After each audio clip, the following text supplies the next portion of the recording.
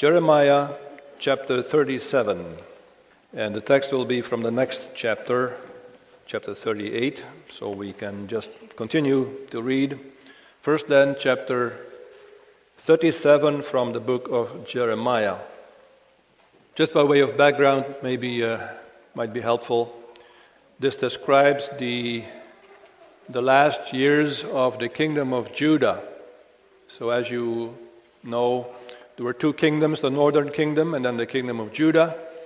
They were both disobedient to the Lord. The northern kingdom by now has already been destroyed by the Assyrians. And now we are, so to say, at the end of the history of the kingdom of Judah.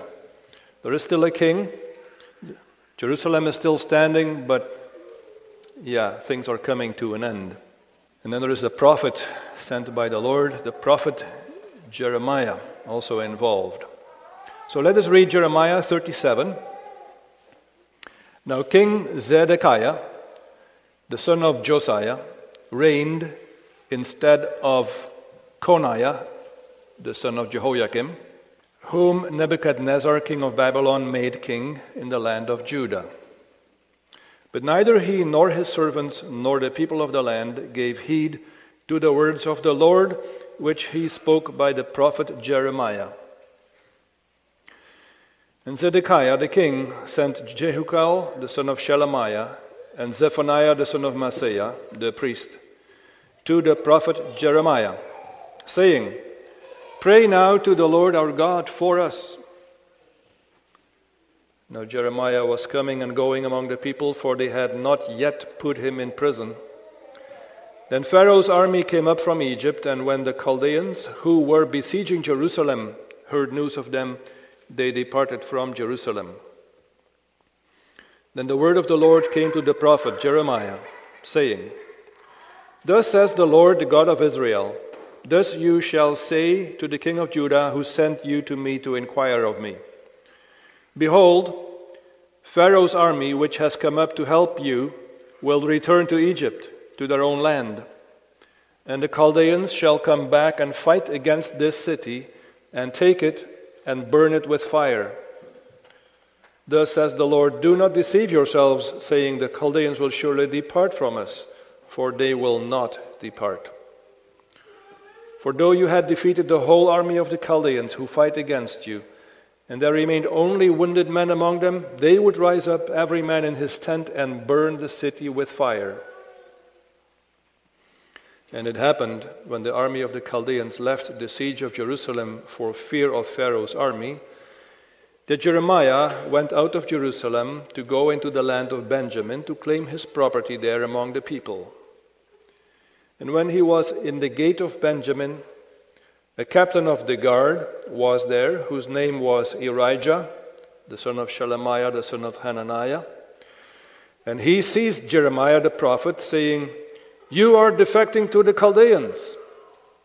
Then Jeremiah said, "False, I am not defecting to the Chaldeans." But he did not listen to him. So Irijah seized Jeremiah and brought him to the princes. Therefore the princes were angry with Jeremiah, and they struck him and put him in prison in the house of Jonathan the scribe, for they had made that the prison. When Jeremiah entered the dungeon and the cells, and Jeremiah had remained there many days, then Zedekiah the king sent and took him out. The king asked him secretly in his house and said, "Is there any word from the Lord?" And Jeremiah said, "There is." Then he said, "You shall be delivered into the hand of the king of Babylon." Moreover, Jeremiah said to King Zedekiah, "What offense have I committed against you, against your servants, or against this people, that you have put me in prison? Where now are your prophets who prophesied to you, saying, the king of Babylon will not come against you or against this land? Therefore, please, hear now, O my lord the king, please let my petition be accepted before you, and do not make me return to the house of Jonathan the scribe, lest I die there." Then Zedekiah the king commanded that they should commit Jeremiah to the court of the prison, and that they should give him daily a piece of bread from the baker's street until all the bread in the city was gone. Thus Jeremiah remained in the court of the prison. Now, chapter 38, this is where our text passage begins for this morning. "Now Shephatiah the son of Mattan, Gedaliah the son of Pashur, Jukal the son of Shelemiah, and Pashur the son of Malchiah heard the words that Jeremiah had spoken to all the people, saying, 'Thus says the Lord, he who remains in this city shall die by the sword, by famine, and by pestilence. But he who goes over to the Chaldeans shall live. His life shall be as a prize to him, and he shall live. Thus says the Lord, this city shall surely be given into the hand of the king of Babylon's army, which shall take it.' Therefore the princes said to the king, 'Please, let this man be put to death, for thus he weakens the hands of the men of war who remain in the city, and the hands of all the people, by speaking such words to them. For this man does not seek the welfare of his people, but their harm.' Then Zedekiah the king said, 'Look, he is in your hand, for the king can do nothing against you.' So they took Jeremiah and cast him into the dungeon of Malchiah, the king's son, which was in the court of the prison, and they let Jeremiah down with ropes. And in the dungeon there was no water, but mire, so Jeremiah sank in the mire. Now, Ebed-Melech, the Ethiopian, one of the eunuchs who was in the king's house, heard that they had put Jeremiah in the dungeon. When the king was sitting at the gate of Benjamin, Ebed-Melech went out of the king's house, and spoke to the king, saying, 'My lord, the king, these men have done evil in all that they have done to Jeremiah the prophet, whom they have cast into the dungeon, and he is likely to die from hunger in the place where he is, for there is no more bread in the city.' Then the king commanded Ebed-Melech, the Ethiopian, saying, 'Take from here 30 men with you and lift Jeremiah the prophet out of the dungeon before he dies.' So Ebed-Melech took the men with him and went into the house of the king under the treasury and took from there old clothes and old rags and let them down by ropes into the dungeon to Jeremiah. Then Ebed-Melech the Ethiopian said to Jeremiah, 'Please put these old clothes and rags under your armpits, under the ropes.' And Jeremiah did so. So they pulled Jeremiah up with ropes and lifted him out of the dungeon. And Jeremiah remained in the court of the prison." So this is our text for this morning. Perhaps I should start with a little apology. I've been preaching from the book of Jeremiah myself, so I'm familiar now with the situation. For you, I don't know if you've heard any sermons from Jeremiah recently, so I'm asking quite a bit of you to jump with me into this situation and just understand what was going on. So I'm asking you to maybe put in an extra effort and try to imagine the situation. And from my side, I will try to explain as well as I can. Beloved congregation of our Lord Jesus Christ, our text passage takes us back to an extraordinary event in the history of God's people. It was the year 588 before Christ, and the kingdom of Judah was on its last legs. The mighty army of Babylon had invaded the country under King Nebuchadnezzar. The whole country was pretty much occupied by the Babylonians. The only city still standing was Jerusalem. It had not been taken yet. But it wouldn't take long for the city to fall. Anybody who understood the situation could see it coming. And moreover, the Lord himself had told his people that this was going to happen. It was a punishment for the sins. Over many generations, they had not listened to the Lord. The Lord had told them through the prophet Jeremiah, the city is going to fall, you are going to be taken into exile, but there will still be a future, I will bring you back. So that was the situation. So try to imagine that. Jerusalem was being besieged, Babylonian army around the city.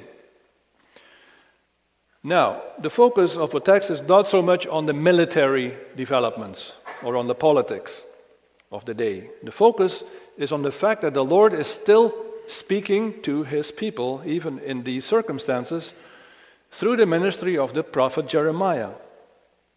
And the focus is on how will God's people respond to him now that the situation is so bad as it is. Now, we started reading in chapter 37, and it didn't sound hopeful.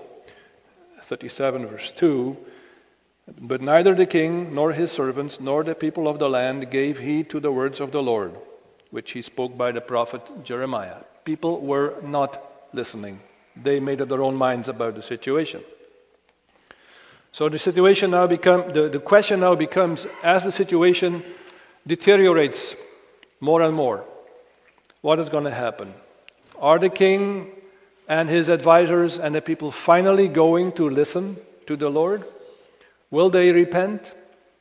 Or will they just stubbornly move forward with what they were doing? Now in our text, there are three different responses. There is the king, King Zedekiah. Then there are the king's advisors, his political advisors, his court officials. And then finally there is one individual who stands out. His name is Ebed-Melech. So there are three different responses to the word of the Lord. And we will see that even in these dire circumstances, the Lord still comes to his people with a message, a gospel message. And the message is this: trust the Lord and you will live. Trust the Lord and you will live. Do what the Lord says and you will live. The question is, will people do it? Okay, here's a second apology from my side. I saw in the bulletin that for those of you who are making notes, there are 2 points to the sermon. Yesterday when I read my sermon again, I thought it wasn't right, so I changed it to three points. So if you make notes, there is a new point. The first point is different. We'll first look at the response of the court officials, the politicians in Jerusalem, and then at the response of the king, and then Ebed-Melech, the servant. So first, the text informs us about the king's servants, the officials. In verse 1, 4 individuals are named by name. There is Shephatiah, Gedaliah, Jukal, and Pashur. It says that they heard the words that Jeremiah had spoken to all the people. Now, these 4 men would be the king's political advisors. Perhaps today we would say those guys, they are the Department of Foreign Affairs in Ottawa. These were the men who were supposed to understand the international political landscape of the day. You had 2 superpowers. On the one hand, Babylon, and on the other hand, Egypt. Babylon was the strongest of the 2. But for some reason, the political class in Jerusalem thought that it would be a smart idea to revolt against Babylon and to count on Egypt, to align themselves with Egypt and hope that Egypt would help them against Babylon.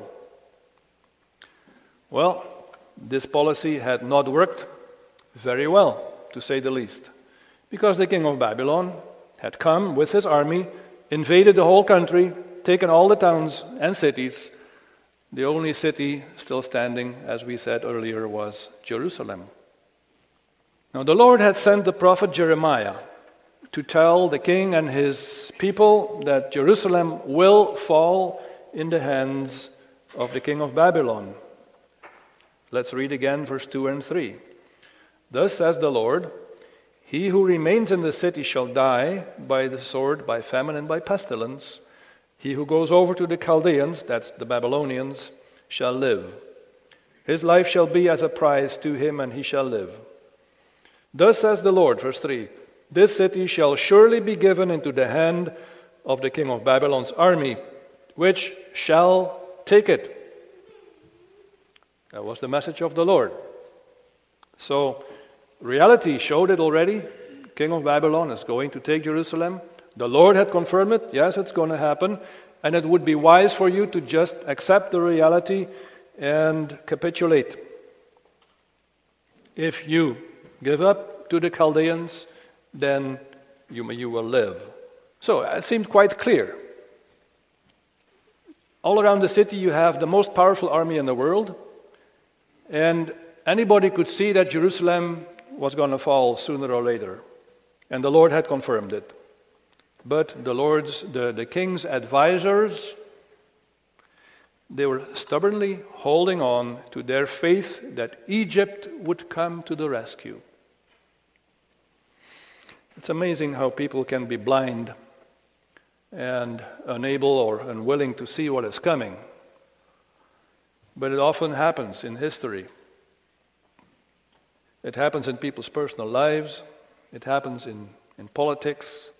I was thinking of the 1930s when Adolf Hitler came to power in Germany. Some people understood that there was no future for Jewish people in that country anymore. And some Jews left. But most people did not want to see it. Then they talked each other into believing that, it should be fine in the end. But it wasn't fine. Another example, for many years people were willing to believe that, communism, that's the answer to all the problems in the world. Communism is going to solve things. And then over time, as it became clear that communism wasn't solving anything at all, it was just creating more problems, people still were blind and they didn't want to see that, and they closed their eyes to the reality. It's called living in denial. And if we look today around to politics, you see the very same things. You have a political class that is blindly following certain ideas, and this has to be true, and even if everything else says it doesn't work, it has to be true. Now, that's bad enough when that happens, but what you sometimes also get, and that happened in Jerusalem, things get really ugly when the ruling elite of a nation all believe that their policy will save the nation, and if you then do not agree with them, you're going to be branded as a traitor, a dangerous person. That's what happened under communism. That's what happened in Nazi Germany. That's what happened here in Jerusalem. Verse 4. Therefore the princess said to the king, please, let this man, Jeremiah, be put to death, for he weakens the hands of the soldiers who remain in the city and the hands of all the people by speaking such words to them. This man does not seek the welfare of the people, but their harm. Now, if there was anybody who was seeking the welfare of the people, it was Jeremiah. But because he was speaking the truth and it didn't fit with the faith, with the beliefs of the ruling elite, they thought he was a dangerous man. They were so blindly convinced that their policy was the right one, even though it was obviously stupid, that they started to see Jeremiah as a man who was not just wrong, but even dangerous.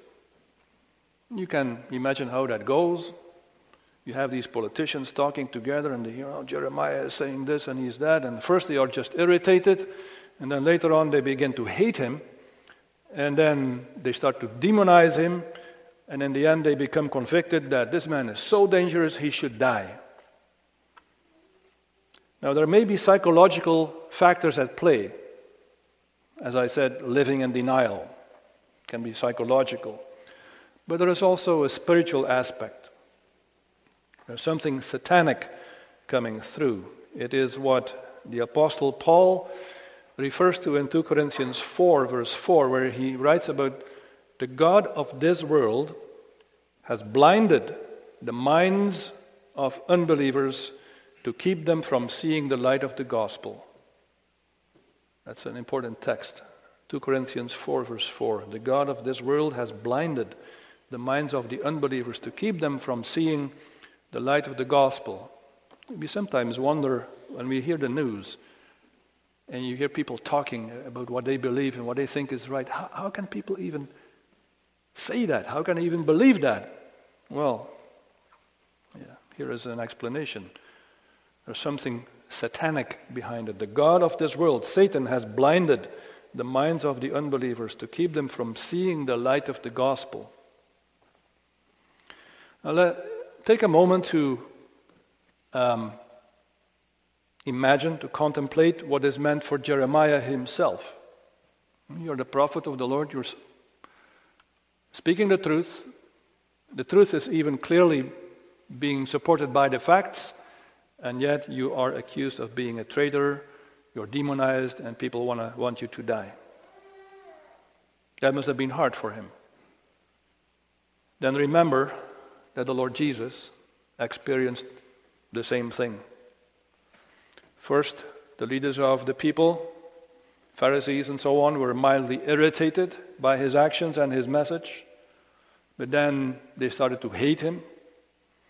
And then they started to demonize him. He's doing what he does, he's doing it by the power of Beelzebub, they said. And then in the end, they orchestrated his death on the cross. And the Lord Jesus has warned us that those who follow him might experience the same thing. You know that word very well. If the world hates you, remember that it hated me first. John 15:18. We live in a society, brothers and sisters, that is becoming increasingly secular. And with that, we see that irritation, people are irritated by Christians. Irritation can turn to hatred. And hatred can easily lead to persecution of Christian believers. That's what can happen when people prefer to believe the lie instead of the truth. And when Satan succeeds in blinding people's eyes, things can become really ugly quickly.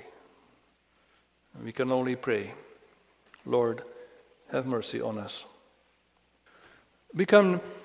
So we've now seen the political class in Jerusalem, the political leaders, how they responded to the word of God.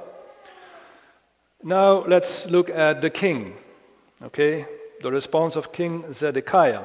And it was different. It would not be fair to say that King Zedekiah was just like his political advisors. The king himself had some respect for Jeremiah.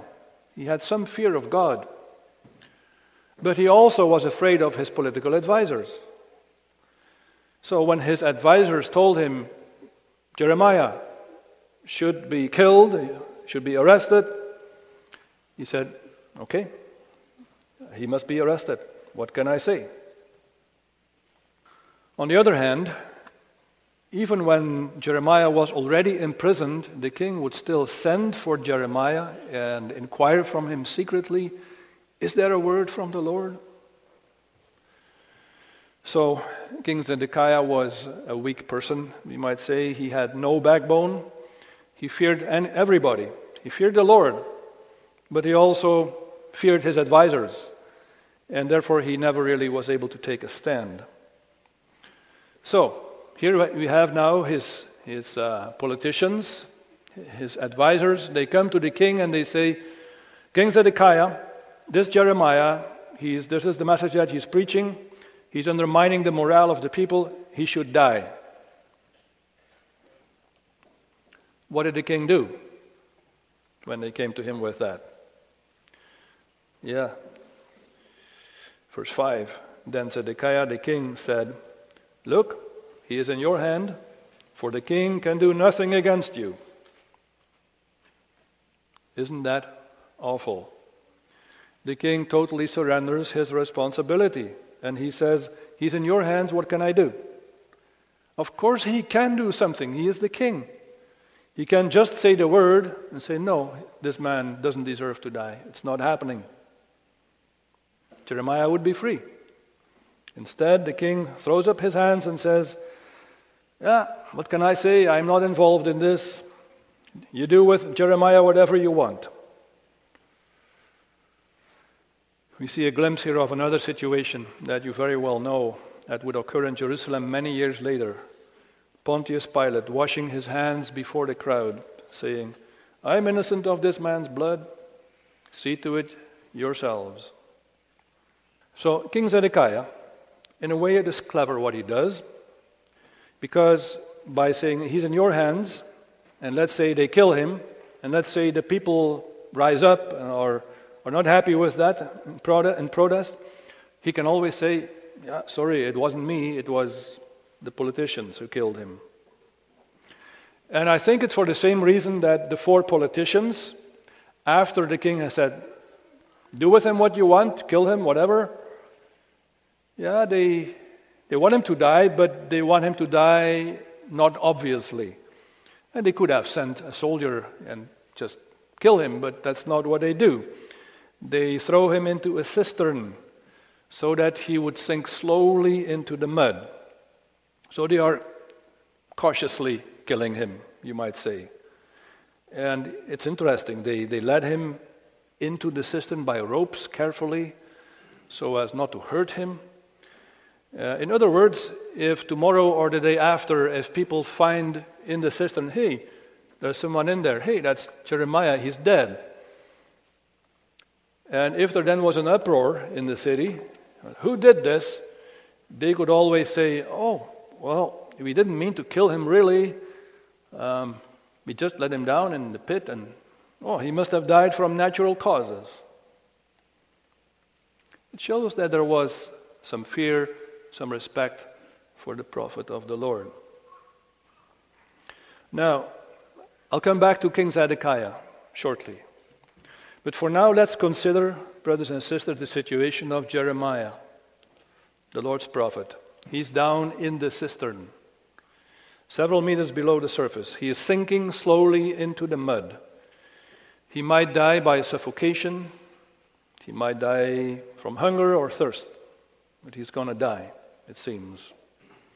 Isn't it terrible that God's people do this to God's messenger? It makes you think of the lament of the Lord Jesus in Matthew 23. "O Jerusalem, Jerusalem, the city that kills the prophets and stones those who are sent to it. How often have I gathered your children together as a hen gathers her brood under her wings, and you would not." And again, we see a glimpse of what was to happen to the Lord Jesus himself, the Messiah. He would also be rejected by God's own people. As the Apostle Peter said on the day of Pentecost, and he was pointing to Jews there, "You crucified and killed him by the hands of lawless men." Now, Jeremiah thankfully did not have to die. He was going to be saved, as we will see. The Lord wanted Jeremiah to continue his prophetic ministry in Israel. But the Lord Jesus, he was thrown into the pit. He experienced hellish agony for a reason, in order that he might finish the punishment for our sins. And because that work of Christ still needed to happen, the Lord continued faithfully with his plan of salvation. Jeremiah wasn't finished yet. Now, before we go to the last point, there is a lesson, I think, in King Zedekiah's attitude, if you think about it, as a lesson. Actions have consequences, you know that. Lack of action has consequences too. King Zedekiah had only listened to Jeremiah and acted accordingly, the city and the temple would have been saved from destruction. That was the word of the Lord. And many lives might have been saved. Now, as I indicated, it would not be correct to say that the king hated Jeremiah like his advisors did. He respected Jeremiah to a certain extent, but he did not have enough trust to obey the prophet's word and act accordingly. Isn't that a danger to all of us, brothers and sisters? That's apparently a possibility, that you have a certain respect for the Word of God. You come to church, you want to honor church and you want to honor God, and yet, if you examine yourself, do you really have enough trust in God's Word to act accordingly? Do we have enough backbone to obey the Lord, even when other people don't like it? Do we have enough backbone to stand up for the Lord in the society, or sometimes in the church, or within your own circle of friends or even family? May the Lord give us that backbone. Maybe pray for it, that what He says, what He promises, we just go with that, no matter what. Now, there is a beautiful example of that too in our text, and that leads us to the last part. In verse 7 and following, we hear about a remarkable initiative of a remarkable man. So verse 7 says, "Now Ebed-Melech, the Ethiopian." Now, Ebed-Melech, it's a Hebrew name. It means servant of the king. Melech is king, Ebed is servant of the king. He was an Ethiopian. So in today's political landscape, I think that would be Sudan, northern Sudan. The original Hebrew says he was a Cushite. So he's from what we would call northern Sudan today. He was an African man, or simply, he was a black man. And he was also, it says, a eunuch, one of the eunuchs in the king's house. Now, a eunuch, what is that? That probably means that he was castrated. You had men like that a lot in royal palaces. In those days, a eunuch was a man who was castrated. He was not able to sleep with women. And in the ancient world, they used men like that to serve in the quarters of the king's wives. So, in the harem. And forgive me the pun, you could say a man like that can't do any harm in the harem.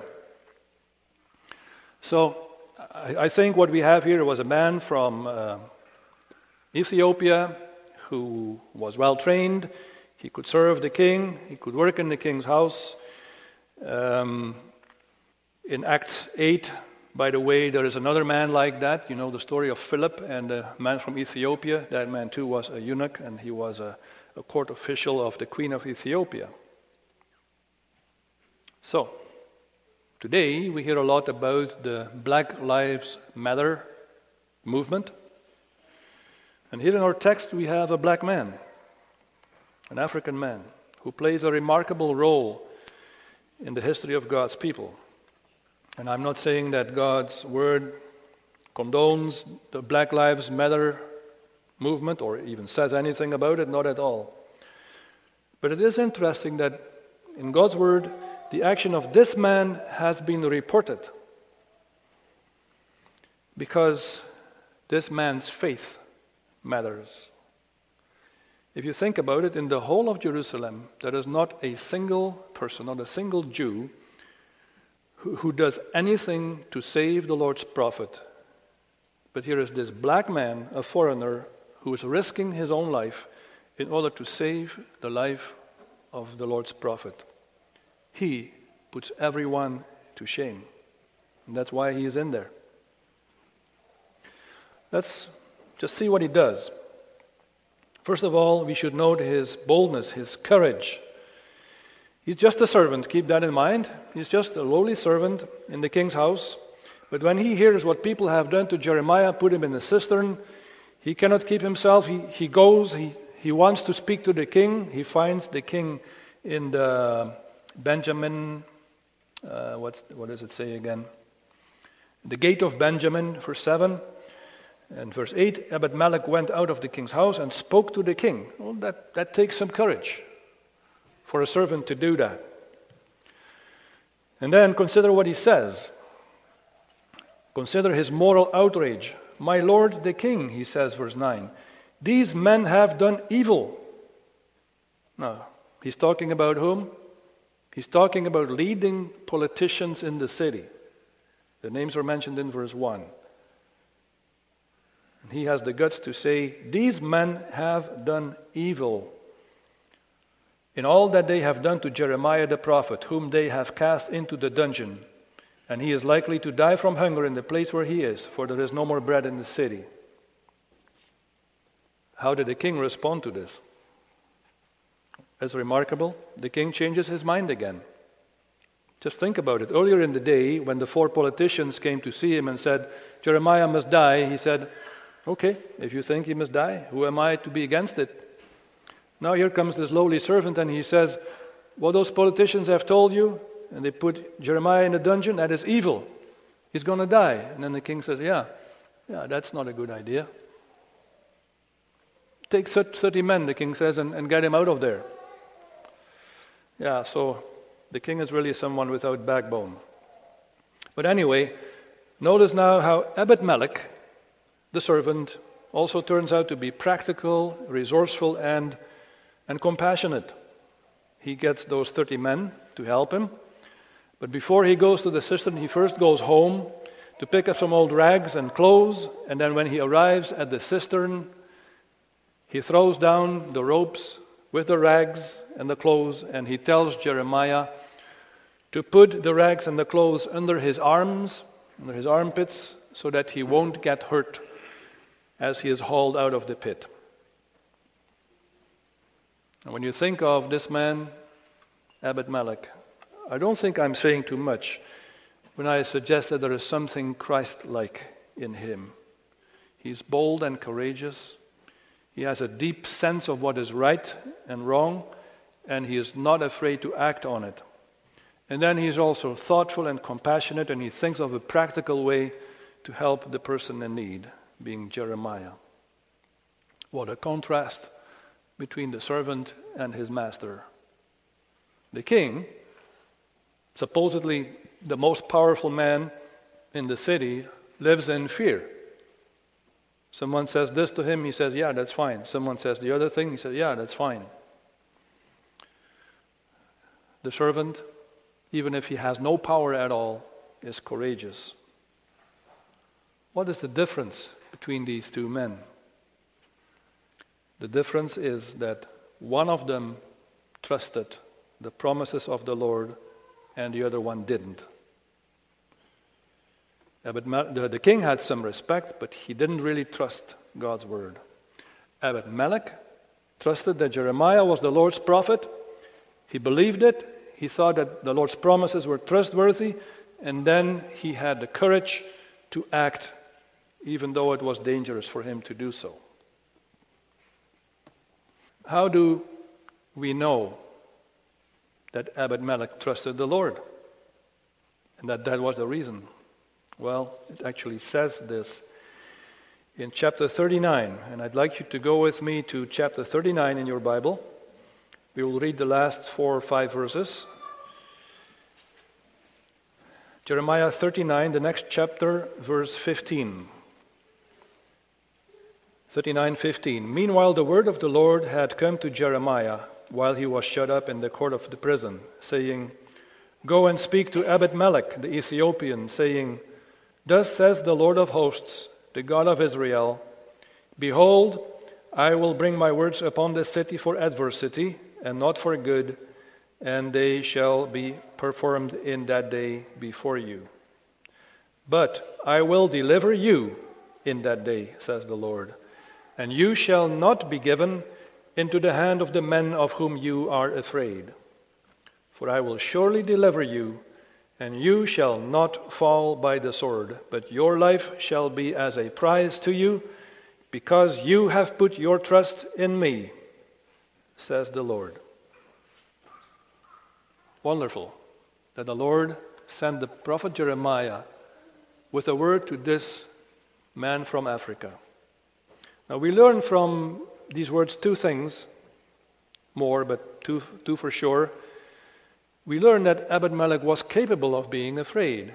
That's what it says in verse 17. He was afraid of the men, the Babylonians. What would happen if the city falls? He was afraid that he might be killed by the Babylonians. So Abed-Melech was not superhuman. He was a man just like you and me. He had his fears. But his faith in God helped him to overcome his fears. And that is the second thing. Verse 18, your life shall be as a prize to you. In other words, you shall survive, you will not die, because you have put your trust in me, says the Lord. So there's the secret. This explains the difference between the king and the king's servant. The king's servant put his trust in the Lord. That's why he was able to act the way he acted. The king did not put his trust in the Lord. So in conclusion, what is the message for today, brothers and sisters? Well, first of all, that the Lord is faithful to his promises. Even when he punished Judah for its unfaithfulness, he still remembered his promises given to Abraham and then to David about the coming of the Messiah. There was a future for Jerusalem, even if the city had to fall now.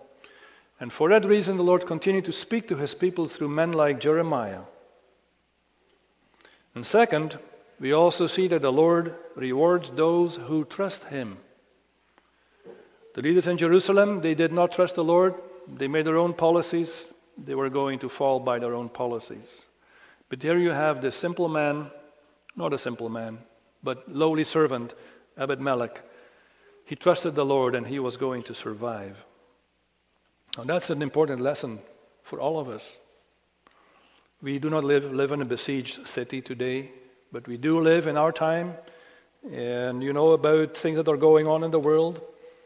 Whatever your situation or your position in life, brother and sister, trust the Lord fully and you will live. That is the message of this passage. Trust the Lord fully and you will live, and that is living really, eternally also. Whether you're a leader in church or just a regular member, whether you have some status in the world outside or not, trust the Lord fully. What he has promised, trust it. Now, as I said, we do not live in a besieged city. It's not like the walls are going to come crashing down. But we too expect a day of judgment. The world is going to come crashing down. Powers and authorities are going to collapse when they have to face the judge of the world. In the Gospel of John, we read these words of the Lord Jesus. The Father has given the Son authority to execute judgment because he is the Son of Man.